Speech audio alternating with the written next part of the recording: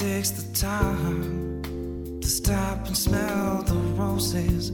We're too busy walking around, living our lives. But by making the world a more beautiful place, Artemis publishes artists and writers from the Appalachian region of the Blue Ridge Mountains of Virginia and beyond. This is the time when we need to write and make art for the sake of healing our souls and enriching our communities.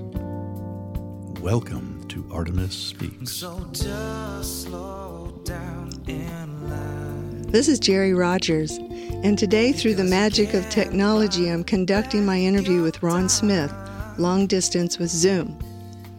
As Poet Laureate of Virginia from 2014 to 2016, Ron Smith has authored several books of poetry. Running Again in Hollywood Cemetery appeared this year from Mad Hat Press. Ron's other books are Moon Road, It's a Ghostly Workshop, and The Humility of the Brutes. Smith has taught poetry and poetry writing in 3 universities, but he always returns to the institution that first won his heart for its inspiring atmosphere and rigorous standards, St. Christopher's School in Richmond, Virginia. Ron is the first ever writer-in-residence at the school and also holds its George O. Squires Chair of Distinguished Teaching. His poems and essays have appeared in many periodicals, including The Nation, Kenyon Review, both nationally and internationally, from London to Italy. He has also reviewed more than 100 books, mostly poetry, for the Richmond Times-Dispatch. Ron Smith has been a presenter at many international conferences and given readings of his work in the U.S., Canada, Ireland, England, France, and Italy. A highlight was attending a gathering of Hemingway scholars celebrating poems about that author and other modernists in the Eiffel Tower in Paris, France. Welcome, Ron.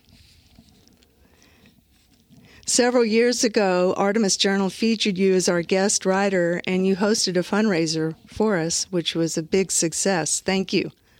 We've published several of your poems through the years. This year, we published 2 poems in Artemis Journal 2020. It's great to catch up with you, so here are some questions. You served as Poet Laureate of Virginia in 2014. What were some of your accomplishments during that term? Mainly, I did what I already was doing, only I did a lot more of it, and I felt obliged for 2 years, the 2-year term, to say yes to everything. I would drive an hour to give a 10-minute talk and then drive back. So after my term was over, I didn't feel obliged to do that kind of thing necessarily. But it was wonderful because it allowed me to do what I think I should be doing, supporting the arts, especially in Virginia, and especially the art of poetry. Accomplishments, I don't know. I judged a lot of contests. By the way, when I was told that I was going to be the Poet Laureate, I called my friend Claudia Emerson, and she had been Poet Laureate of Virginia. And I said, "What do you think?" And there was a long pause, and she said, "People will take advantage of you." And I did not find that, I have to say. Of course, she was a Pulitzer winner, and I'm not, but I think maybe people did take advantage of her, but I thought it was wonderful. One of my favorite things that I did was I called up Mount Vernon, and I said, "I think we should do a poetry reading at Mount Vernon and focus on George Washington." And so we did. And I invited 3 other poets laureate, Kelly Cherry, Sophie Starnes, and Carolyn Ferranda. And we read Doug Bradbud. The director said, "Okay, yeah, this will be great. We'll do tea and fellowship with the Poets Laureate. And I just want you to read Phyllis Wheatley's poem about George Washington." And of course I did. And then I read some more Phillis Wheatley poems. A wonderful poet. George Washington met her. She was still a slave when they met, and shook her hand and thanked her for her wonderful poem. That was a really special event. But I did all kinds of stuff. I was a keynote speaker at a number of places. A lot more people than usual asked me to endorse their books. And that was not really a burden. I did a lot of it over 2 years, but I love finding new work. And you can't say what you don't believe. You can't lie about it. But I loved endorsing people's work after learning, what they've done in a new book. I was the keynote speaker at the University of Dallas. And I'm pretty sure a lot of these things wouldn't have happened if I hadn't been the poet laureate. And they asked me to come and give a talk on poetry and philosophy, which I had never done before. I was a philosophy major first as an undergraduate. And so that was an interesting thing to work out. I guess the strangest thing was I was asked to do the invocation on the floor of the House of Delegates, Virginia House of Delegates, and the Virginia Senate. And when I was asked, I said, I'm not going to do a prayer. I'm going to read a poem. And they said, oh, that's fine. And I said, make sure the people who are inviting me know this. And they said, oh, yeah, no problem. I'm not sure they did, tell you the truth. In fact, I think people were a little puzzled. But I read poems in celebration of the state of Virginia. And that's another thing that being poet laureate helped me to do. It helped me to finish some things I had started about the state. I'm from Georgia, but I've been here most of my life now. Excuse me. That should not be happening. We're all used to this. This is I should turn that off. Sorry about that. No problem. Yep. The world is more relaxed these days. Yes. Oh, here you go. Both tenser and more relaxed somehow. Right. Well, we can talk over it. Yeah. The Artemis launch at the Taubman Museum was one of the best things I did in those 2 years. Yes. That was wonderful. We loved having you down here in Southwest Virginia. I had never been to Roanoke, which is crazy. People don't know what's going on down here, and there's a lot going on. It's wonderful. One of my best friends grew up in Roanoke, and so it's always been this difficult place in my mind because of. Well, you need to come back. Yeah, you need to come back at some point. You have an unusual history of playing football as well as being a scholar. How did this happen, and did these interests coincide or help each other? Yeah, I've never thought that there was a conflict there, that it was odd. Now, I know most people do. And whenever I discovered that people thought that, I just thought they were missing out on a lot of great stuff. It was what I was interested in and did from, I guess, middle school on. I always loved books. In fact, my mother told me when I was in my 30s or 40s that I had said to her one night when she wouldn't read to me again, I said, I can't wait till I can read, then I won't need you. Which was a terrible thing to say when you're 4 break her heart. But that tells you that I love books from the beginning. And in middle school, a 7th or 8th grade teacher said, what do you want to do when you grow up? And I said, I want to write books. I didn't know I was going to say that. But interesting. It just came out of my mouth. I always thought of football as heroic problem solving. And after I finished my football career in college, went into a master's degree in English, I had a curmudgeonly advisor who at one point thought he was going to set me straight, and said something like, well, now you can put that football stuff behind and get serious with your life, or some implied that, if he didn't say it directly.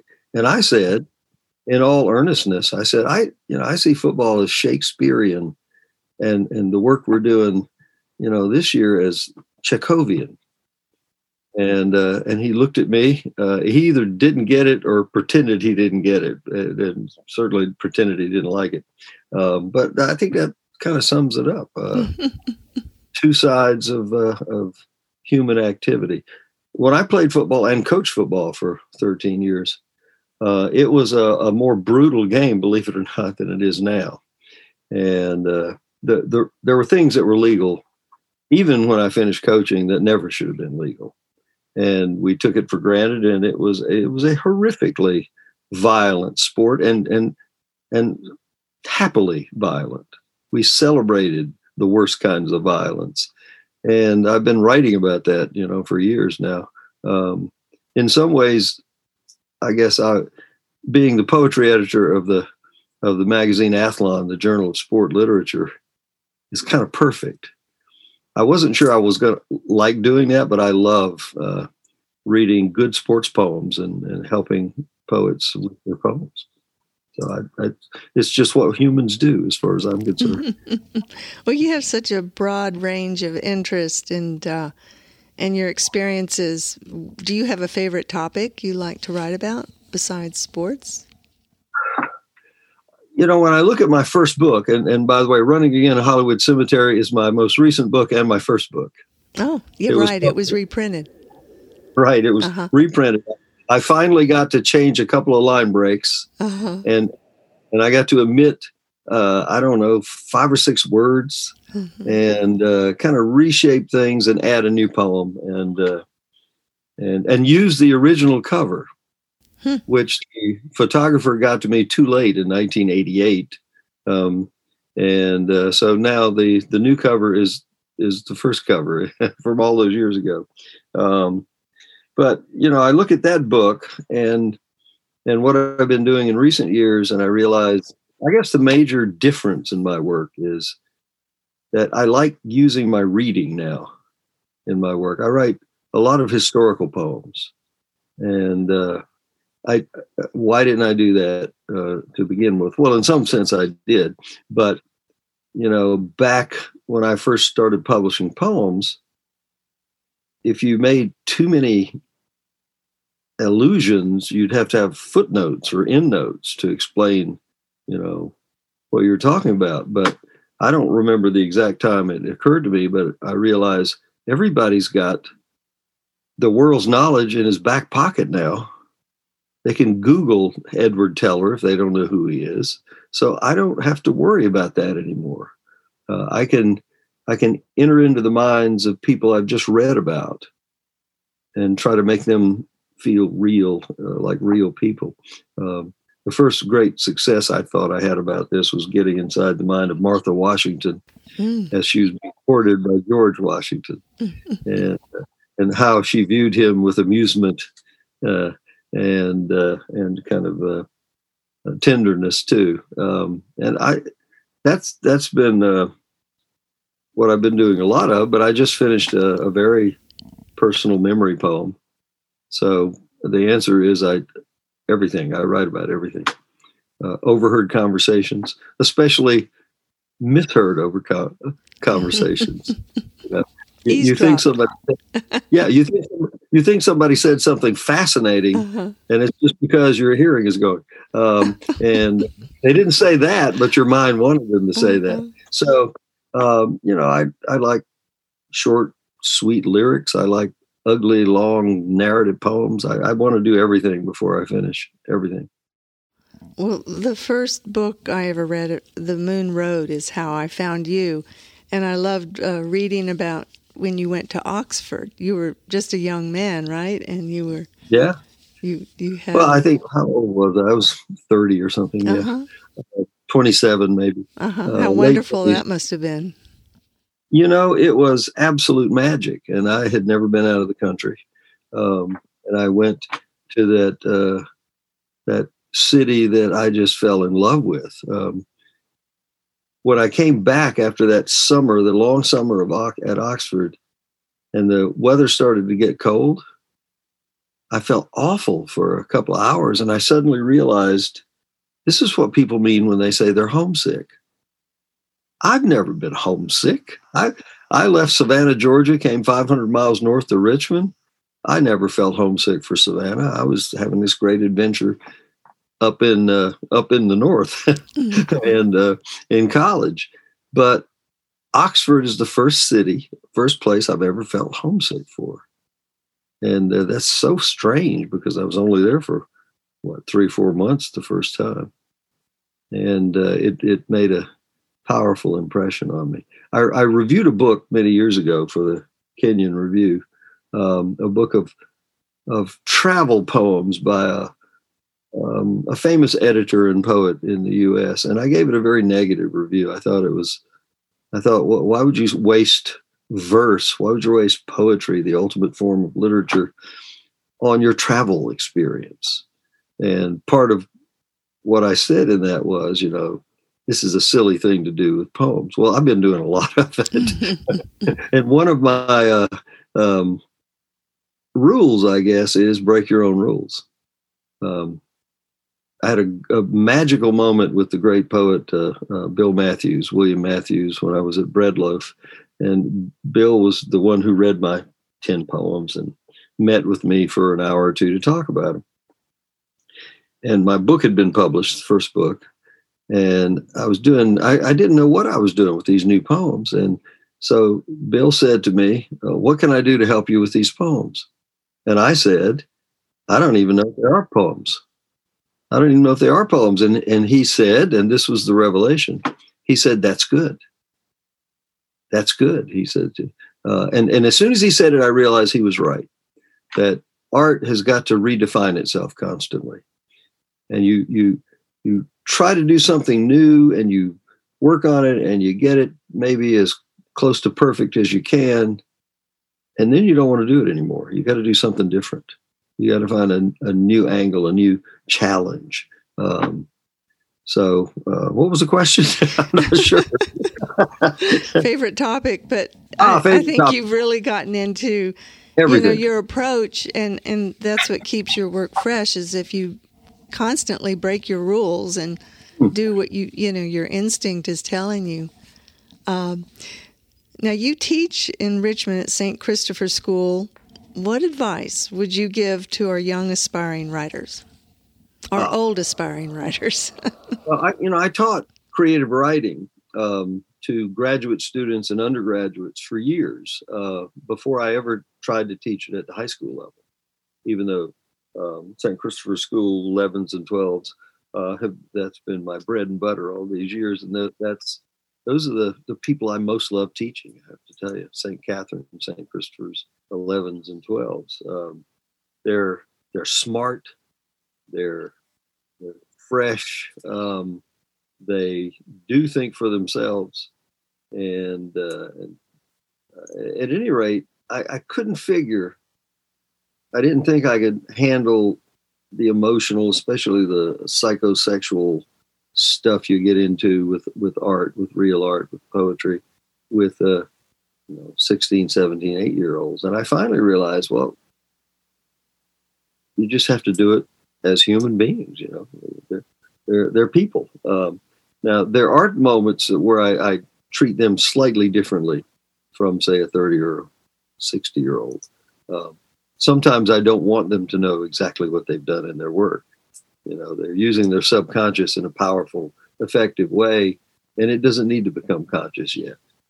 Whereas I would make an older adult conscious of it for all kinds of reasons. But I'm very free with my advice to students of all ages, and I don't mind this.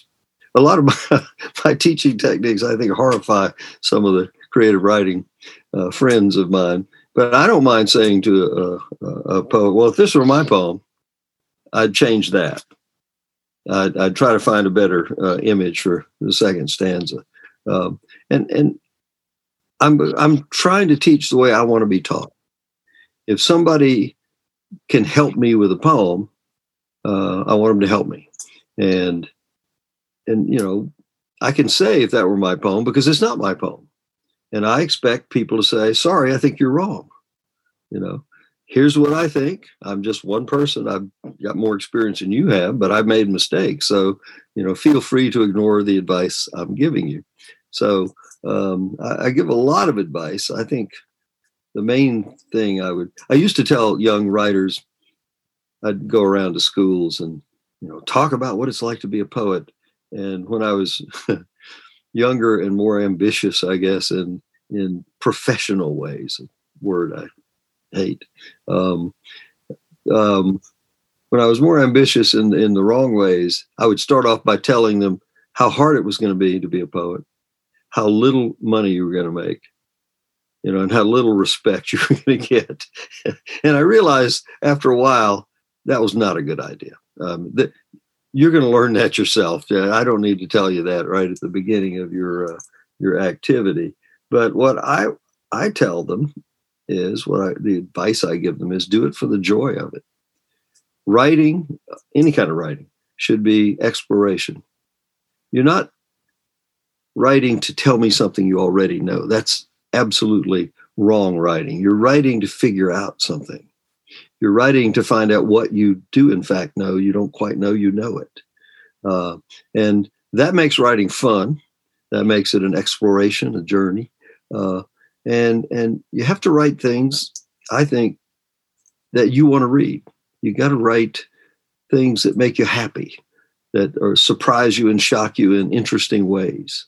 And so my advice is do it for the joy of it. Don't do it for the fame or anything like that, assuming there is any. Break all the rules if they get in your way. But don't write for every now and then a poet, this could be an older poet or a younger poet, will bring me a poem and say, would you take a look at this poem? And frequently I'll just read it on the spot. And if I say something like, I'm not sure your reader's going to like this second line, often the poet will say something like, oh, I'm not writing for a reader. And then I hand it back and say, okay, take it, go away then. I think that's bad. You want to write for a reader, one reader maybe, but you're pitching and somebody's catching, and you want to write for a demanding, ideal reader who's going to bring out your best qualities as a writer and a human being. That's wonderful advice. Thank you. We published 2 of your poems this year in our journal. Hilda Was Too Tall for a Washable Frock and EP in the Garden. Can you elaborate a little bit about what that was about and what prompted you to write those poems? Yeah, I was, I go every 2 years to the Ezra Pound, International Ezra Pound Conference. And my connection with Ezra Pound, I don't know what you know about Ezra Pound, but he's a very problematic human being. In 1990, I was finishing up, or I was actually just starting, I guess, another master's degree, Master's of Humanities. And I saw somewhere an ad that said you could go to Brunenberg Castle in the Italian Alps and study in the castle that Ezra Pound went to after he was released from the St. Elizabeth's Insane Asylum, where he was locked up basically for treason. And you could study with Ezra Pound's daughter, and you'd be, studying the works of Ezra Pound. And people had been telling me for years, even some people whose opinions I trusted otherwise, that the cantos were the great 20th century poem. And I've got the cantos right over there on the shelf, and I've been reading them for years thinking, what a mess, it's got beautiful moments, but it's a big junkyard. And so when one of my poet friends, Lynn Emanuel, said, oh, it's a great poem of the 20th century, I thought, okay, I'm going to explore this. So there was the opportunity. So I went to Italy and studied in the Italian Alps, and met Mary Durakovic, wonderful human being, Pound's daughter, and Olga Rudge, who was still alive at the time, and very sweet to me. But anyway, so I spent the summer rereading the cantos and studying the cantos and getting to know Italy. And at the end of the summer, I decided No, I was right all along. And I felt guilty about it because I had come to really love Mary, and I didn't want to hurt Mary's feelings. She was doing her best to carry her father's flame into the 20th and 21st century.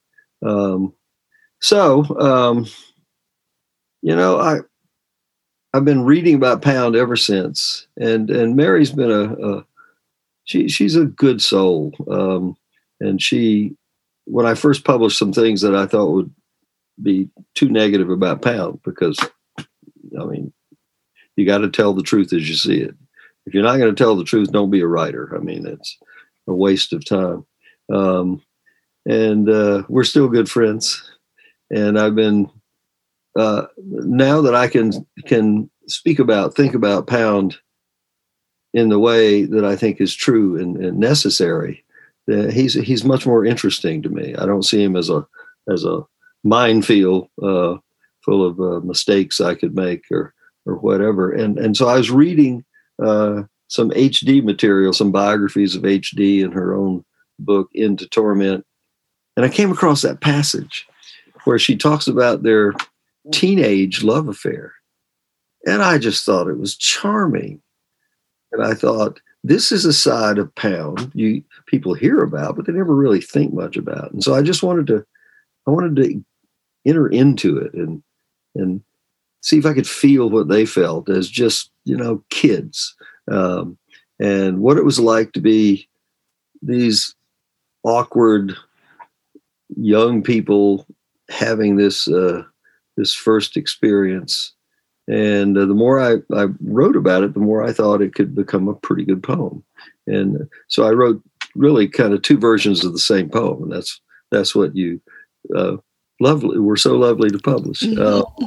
And when I was looking at which one to send you, I realized they really do go together. They're companion poems.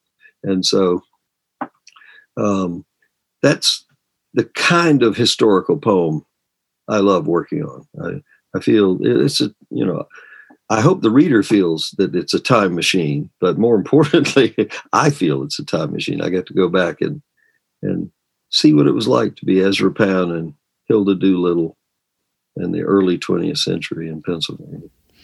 Well, it's a great insight into what motivated you to read these poems or to write these poems.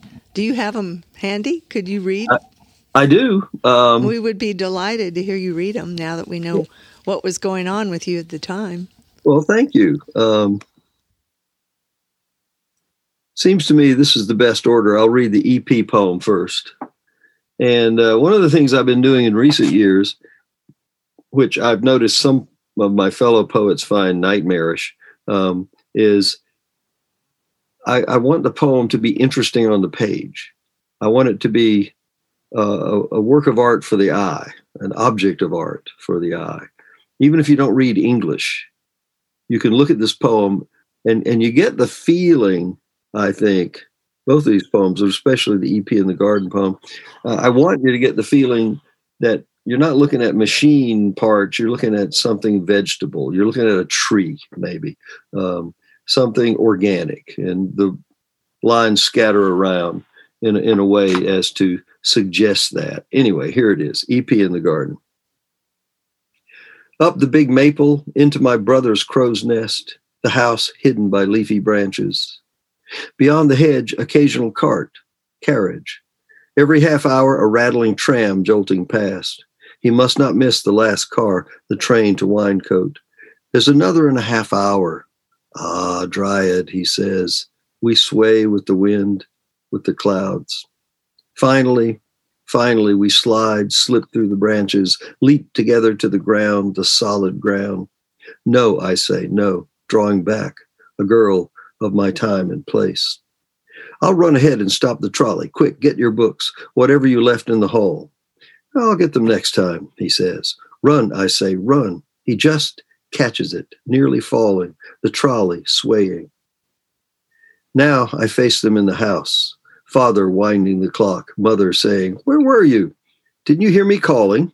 Where is Ezra Pound? Gone. Books? Hat? You'll get them next time. And when I came across this sentence, by the way, Hilda was too tall for a washable frock, I thought, I got to do something with that. That was from Barbara Guest, biography of H.D., I think. If not the exact wording, something very close, as the footnote says. Anyway, here it is. Hilda was too tall for a washable frock. Her mother wished dresses could fit her the way they did other girls. Toweringly embarrassed in Wanamaker's, Bonwit tellers, she was savage on the basketball court. Nothing fit her but Ezra, turret of classics, torrent of words, who would climb the lofty maple in her parents' garden. Another's beating heart, another's breath, clang of the trolley beyond the hedges. They stretched out in the crow's nest her brother had built. How he ached to kiss her, how she ached. He frightened her every time he caught the last possible trolley, wildly swaying, nearly falling, waving, shouting, "I'll pick up my hat, the books, next time." Wonderful. We loved having them printed in Artemis Journal. I love your magazine. I love the way it looks every time. Well, and I love the visual part of it, too. We put a lot into the art, and I enjoyed what you said about how you lay your lines down for poetry. You want to make them visual as well. Well, thank you, Ron. This has been delightful speaking with you, catching up with you. I hope you come back down to Southwest Virginia sometime soon. We'll hope for the best future and see each other again. I'm sure we will. And, I hope you come to Richmond. If you haven't been to Richmond lately, remember, I usually take people down Monument Avenue when they come to Richmond, but it's mainly a bunch of empty pedestals now. Empty pedestals. Why don't you write a poem about that? Oh, I have. I bet you have. Well, thank you. And this is Jerry Rogers for Artemis Speaks, and appreciate everybody tuning in. We'll see you back again soon.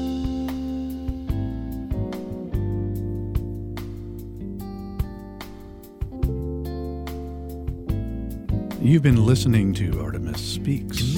Artemis is a charitable organization now 43 years old and has evolved to be all-inclusive, a journal with essays, poetry, and art. 10% of the journal's sales are donated to a women's shelter in Southwest Virginia. If you're interested in learning more, artemisjournal.org. You can mail us directly to P.O. Box 505, Floyd, Virginia, 24091. The closing music and the opening music you're listening to is Jordan Harmon, and the song is Just Slow Down, a very appropriate comment for the times that we're in. If you want to read, you have to slow down.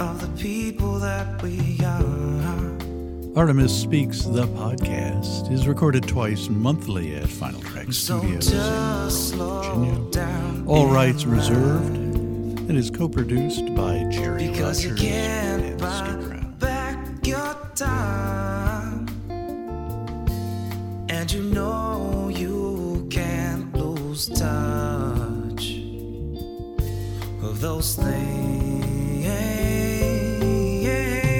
that you love so much.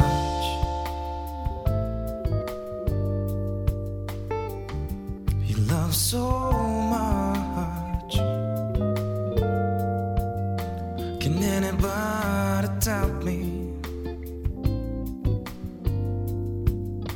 when it became so cool? We got everybody walking around trying to do the same thing that everybody else they do.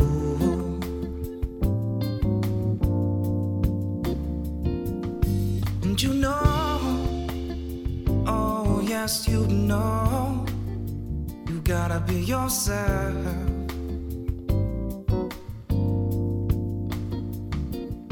Cause yourself is all you got, and all you got is what you need. Look in the mirror, see it clearer. The answer staring at you.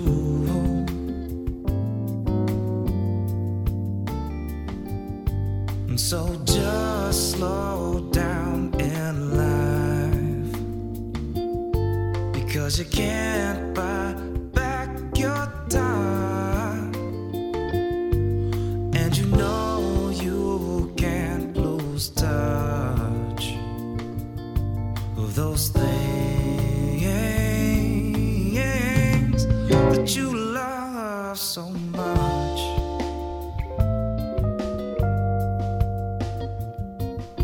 so much. So just slow down if you've got to, baby. Just slow down if you've got to. Just slow down if you've got to, baby. Just slow down. Yeah, just slow down if you've got to, baby. Just slow down if you've got to. Just slow down if you've got to, baby. Just slow down. Just slow down if you've got to, baby. Just slow down if you've got to. Just slow down if you've got to, baby. Just slow down. Just slow down if you've got to, baby. Just slow down if you've got to. Just slow down if you've got to, baby. Just slow down.